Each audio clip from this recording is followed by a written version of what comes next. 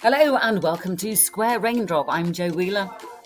And I'm Steph Galter, although my little tag is saying Square Raindrop. How confusing for everybody. That's not actually my name. Nobody goes around calling me Mrs. Raindrop or Square. Are you sure about that now? No, not at all. Well, you have the strange name. I've got the strange face today. I've been attacked by a mosquito, which makes me look like I've done about 12 rounds with Mike Tyson or Frank Bruno, or in fact, probably both of them.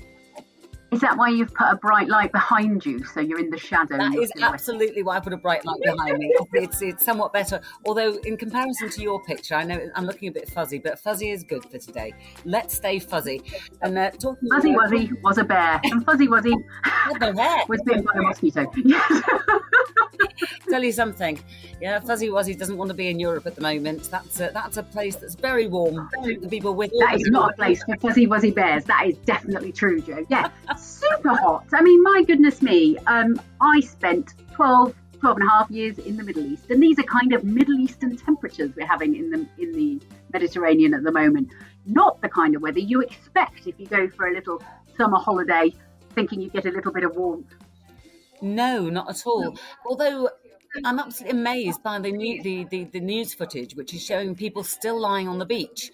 Again, I lived abroad, and I tell you, once temperatures got above around 34, 35 degrees Celsius, you're not going outside. It's too hot to walk on any surface, just about.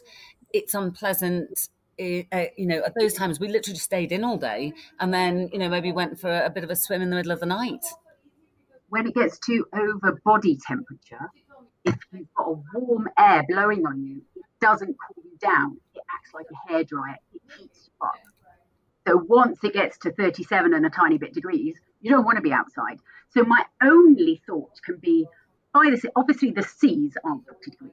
So the sea must be colder, and therefore there's a sea breeze, and these people are on the beach desperate for that sea breeze. That's the only thing I can think of, because if it's over 37, they should be putting the ice creams on themselves rather than eating it.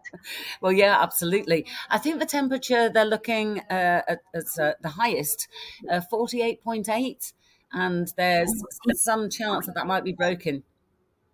48.8. We got to 50 point a smidgen once in Doha, and that you could feel your nostril hairs burning. Of course, I'm a lady, I don't have any, but if I had have done, that's how hot it would have been. Well, you haven't got any now, is the point. That's what I mean.